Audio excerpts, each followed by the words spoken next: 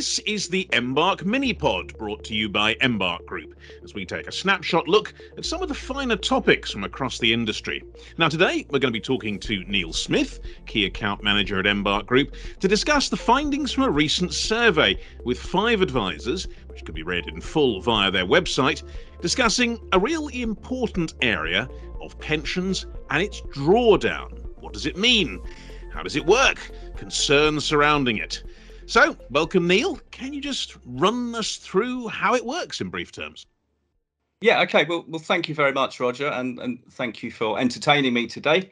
I think the subject of drawdown is multifaceted, and it's an individual view as well. You can't talk. You have to treat people as individuals when you're looking at their retirement and their future. What I'm really pleased to say, though, is we've got we collected the experience of advisors in the industry, and they very kindly agreed to share their insights into drawdown. So what I'm saying by that, they provided us with tips, pieces of advice, real life suggestions about how they deal with their clients. And if you're thinking, well, why Embark talking about pensions and drawdown? Well, we pride ourselves on the breadth of our propositions, both on and off platform, and they're very pension orientated. And also, I think, Roger, just coming back to your question, when it comes to financial planning, pensions are one of the most important and very likely one of the most discussed tax wrappers. If you think after your home, perhaps your pension is your largest asset. In some cases, it may actually be your largest asset. So hopefully people listening to this podcast will have different views and different experiences in financial services. But some of what we say, I really hope will resonate with them. And some will also reinforce what they're already doing, perhaps with their clients. But I think it's vital that we got the views of people at the coalface, so to speak. Well, indeed. I mean, that's really what I want to drill into, the kind of the survey, because it is fascinating, the results you've come up with, and a really good way of taking the temperature, really, of what's going on. So let's dig into that a bit and talk about, first of all, the attitude to risk, because we're talking about extracting money, essentially. So risk is clearly important in that. What came out of this in terms of attitude to risk? Yeah, well, the viewpoint was from our advisor cohort that the risk profile tends to come down as attitudes change, and as you move into the retirement journey, you become more cautious. Once you're no longer earning, there's less time to ride out volatility. So all of the advisors we spoke to mentioned how cash flow forecasts and modelling tools really help them explain that. And I think also if it's worth considering the average age of a person, that's retiring, it could be from 55 up to 75, if you like, if not later. But it's the change in attitudes and the change in views, because in accumulation it's a different journey. In decumulation there's potentially more risk. So it's very, very crucial to make people aware, or clients aware I should say, of volatility in their retirement and the risks attached to that. Yeah, and I guess obviously life expectancy is something we have to think about as well. And that has changed, of course. We do generally, most of us, the lucky ones at least, we live longer. And that has a big impact too. Indeed, yeah. I mean, if you look at longevity statistics, clients may find they're actually in decumulation or in the retirement journey longer than they were saving up for it or in the accumulation part, particularly if they started their retirement savings later in life. So I think that's the crucial point, if you like. And if you look at the longevity stats, our chums at the Office of National Statistics will tell us that despite the blip for COVID-related incidences, you're going to see that the life expectancy at birth for UK males is going to rise, and the same for females as well. So we are going to be living longer. Okay, well, let's drill down into some of what the advisors have been telling you. And obviously, it's a complex area. It's a difficult area in many ways. Give us a sense of what are the kind of complexities they talk about. I mean, I suppose specifically FCA scrutiny over outcomes. Well, indeed, yeah, we you may be disappointed or thrilled, depending on your point of view, that we didn't talk too much about the regulatory journey. It was more about how it's all focused on the client. So if you'll indulge me, what I'll try and do is I'll talk about that. But yeah, we'll come back to regulatory impacts as well, if you like. I mean, the biggest regulatory impact, if you like, is what could a future government do going forward? If you were running an annuity company back in 2014, 2015, pension freedoms would have really thrown rather a large spanner into your works, so to speak. So potentially there could be similar incidences of this. And anecdotally, what you tend to find is some clients, I'm led to believe by advisors, they tend to procrastinate around their retirement options because they might think something different or something better could be just around the corner. So they don't want to jump now. They want to keep their options open, as it were. And that might take you into, views of whether annuities are right, or whether you want a temporary annuity as opposed to actually jumping in and going all out for pension drawdown. Yeah, I mean, what you're alluding to there, I guess, is uncertainty, which is a big factor in all this. We've already mentioned, of course, longer lifespans, but I mean, this has been a challenging investing climate generally, a lot of volatility. I mean, presumably that pays into the kind of issues as far as drawdown is concerned. Well, yeah, indeed. And how you tackle volatility differs from person to person. There's certain things we can't control. We can't control inflation. We can't control interest rates. But advisors tell me they can control the level of risk their clients are exposed to. So, and that would be through their choice of investment. So, we're going to talk about multi-asset funds to a degree, and a lot of multi-asset funds are volatility managed. And by that they shield clients from the big swings in the market. Ideally, you're getting growth, but also protecting the need to draw on future income. Yeah, I mean, we are going to come on to multi-asset in a moment, but just talking about that and the sort of assurance that they can give to clients in this sort of area.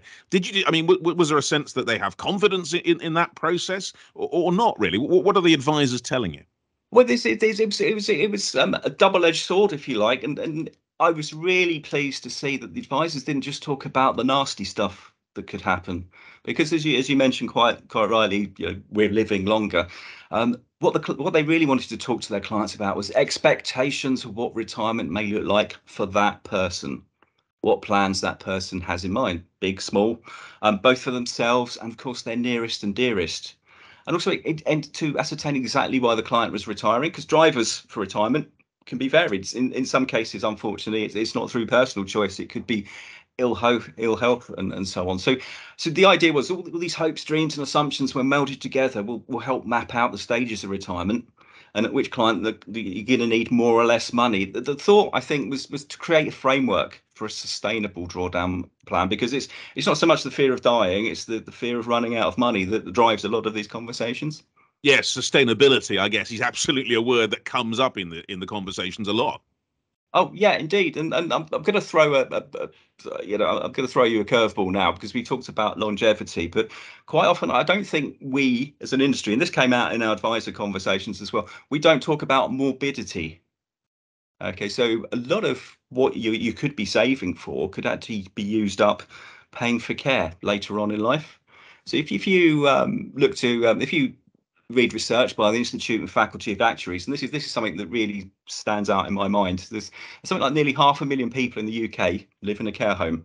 Around half of those currently fund themselves. Now, we know legislation is changing and we're all paying increased national insurance to help fund that going forward. But what the Institute and Faculty of Actuaries will tell you, 1 in 4 men and 1 in 3 women aged 65 or over will have eligible care at some point in their lives.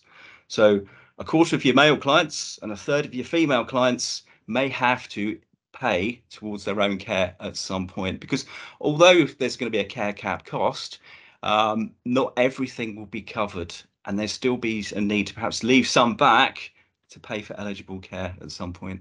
Yeah, I mean that really is a key thing, isn't it? And actually, it's come much more into the national conversation, let alone conversations involving advisors in recent times. But let's talk a little bit, Neil, about that conversation, because the initial conversation with a client who's considering going into drawdown is a rather important moment. I mean, in the end, advisors advise, but of course the investor decides. So just walk us around that a bit.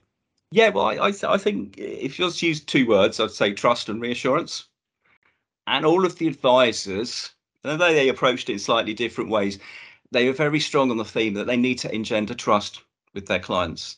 They need to offer reassurance and manage expectations. One particular quote, I think, if I remember it correctly, I'm paraphrasing slightly, but one of the advisors said, I asked my clients, what would offer you reassurance?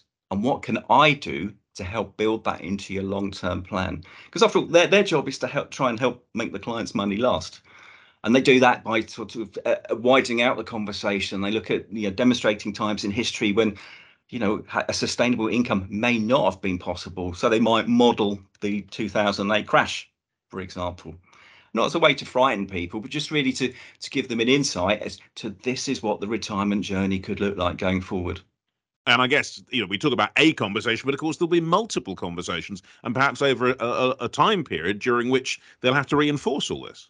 Oh yeah, indeed. It's very pertinent. Each advisor firm or each advisor and anybody listening to this will have their own views about what's important. But what we tend to find is because of the nature of drawdown, the advisors offered more reviews than they would have standard. So for example, and again, I'm talking generally here, in an accumulation journey, you might have an annual review or maybe a 6-monthly review, but 6 monthly was seen to be the longest possible time to let things go, or between reviews, I should say. Let things go is a terrible turn of phrase, but a 6-monthly review was seen as crucial for someone moving into drawdown. And let's face it, quite often a lot of these clients may never have had the opportunity to dip their toes in the markets, and it's only through a large pension plan they've actually been given the tools to see what the markets are all about. So there's quite a lot of it's a bit like a first-time flyer. There could be a bit of nervousness there, and clients will quite rightly need more touch points and more reassurance, particularly in those early stages of retirement. Yeah, absolutely. Being reassured again comes back into that. But let's now, Neil, touch on what you were talking about a little bit touching on, which is multi-asset and how that plays into drawdown. Just tell us how that works. Yeah, well, it's like any portfolio or multi-asset just happens to be one particular tool at people's or advisors' disposal, if you like. But I think if you're talking about multi-asset, you could argue that it might have a certain sort of best of breed approach, but I think multi-asset helps leverage cost effectiveness.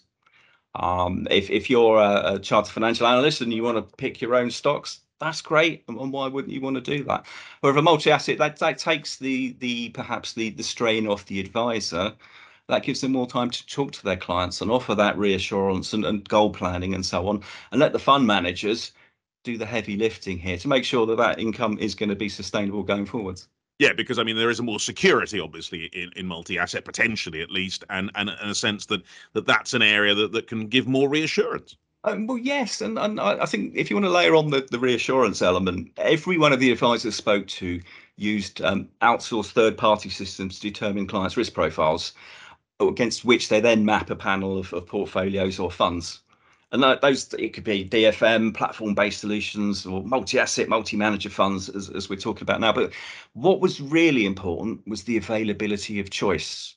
So if you're a client, for example, is a 2 out of 5 on the riskometer, it's crucial to have several different options available for them at that risk level. Multi-asset could be a key part of that. But having to change or look at a client's risk profile simply to access better investment choice was something that simply couldn't be countenanced by our advisors.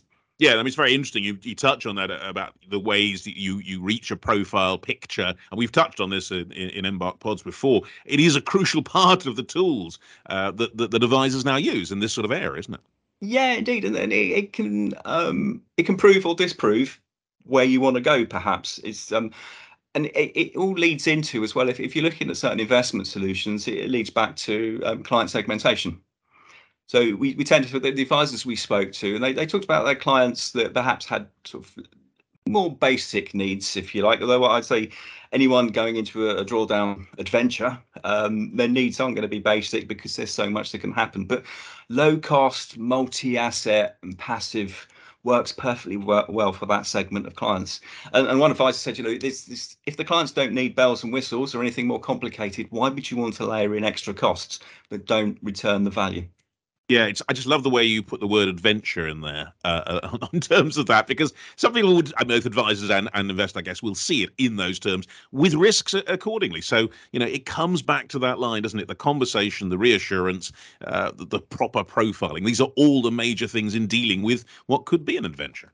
Yeah, indeed. I've got a terrible analogy, and it's particularly poorly timed when you consider what's happening in the world of airlines and airports at the moment. But it's because the retirement journey, if you like, it's like seeing a load of people at a terminal at Heathrow or any international airport you can think of. People are going to go on different length journeys, and some people may need to change planes. halfway through to get to their end destination. And one could think, that could be changing from drawdown to an annuity profile, for example. But the emphasis is on the providers and the fund managers to offer a comfortable journey at a ticket price that's worth paying in the eyes of the client and the advisor. And let's just hope the flight doesn't get cancelled. Neil, thank you very much indeed for that. That is it from this 11th episode of the Embark Pod. My grateful thanks to Neil Smith, Key Account Manager at Embark Group, for a fascinating discussion touching on airline flights, apart from anything else, but a really interesting look into the issue of drawdown, how it's handled. I'm going to be back with more episodes. I'm Roger Hearing. For now, thanks for listening and goodbye.